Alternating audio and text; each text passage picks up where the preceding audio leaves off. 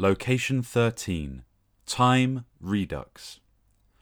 Roman Krznaric speaks of an astronaut that was not just marvelled by the appearance of our blue marble, but mainly by looking the other way, the sheer emptiness of all else. Here, the nothingness really looks back at you. The deepest black ever made will be the universe, and we were the first to traverse it, to look into the nothingness, and now it has looked back. A nothingness we have traversed, penetrated, and that has penetrated us too. The deep black of the universe shimmers in the mirror of our sense of legacy, which you indeed encounter when we have the feeling of leaving culture. When you go on this walk, you feel the nothingness precisely when you surround yourself with so much being, when there is no lack to relax your mind.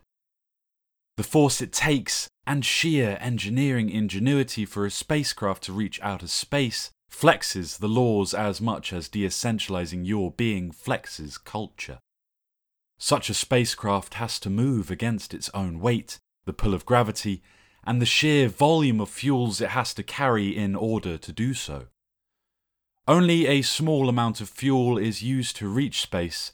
The most of it is used to get into orbit, to align with the mode of being of the hyper-object Earth.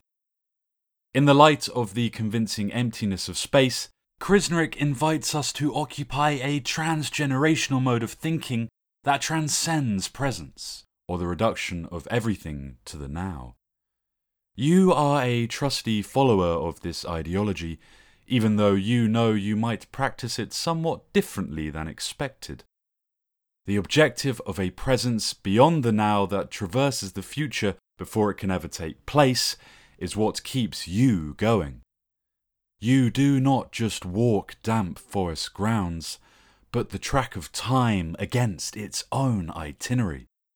It is true that the faster you move, the more time slows down. So move faster! Move faster!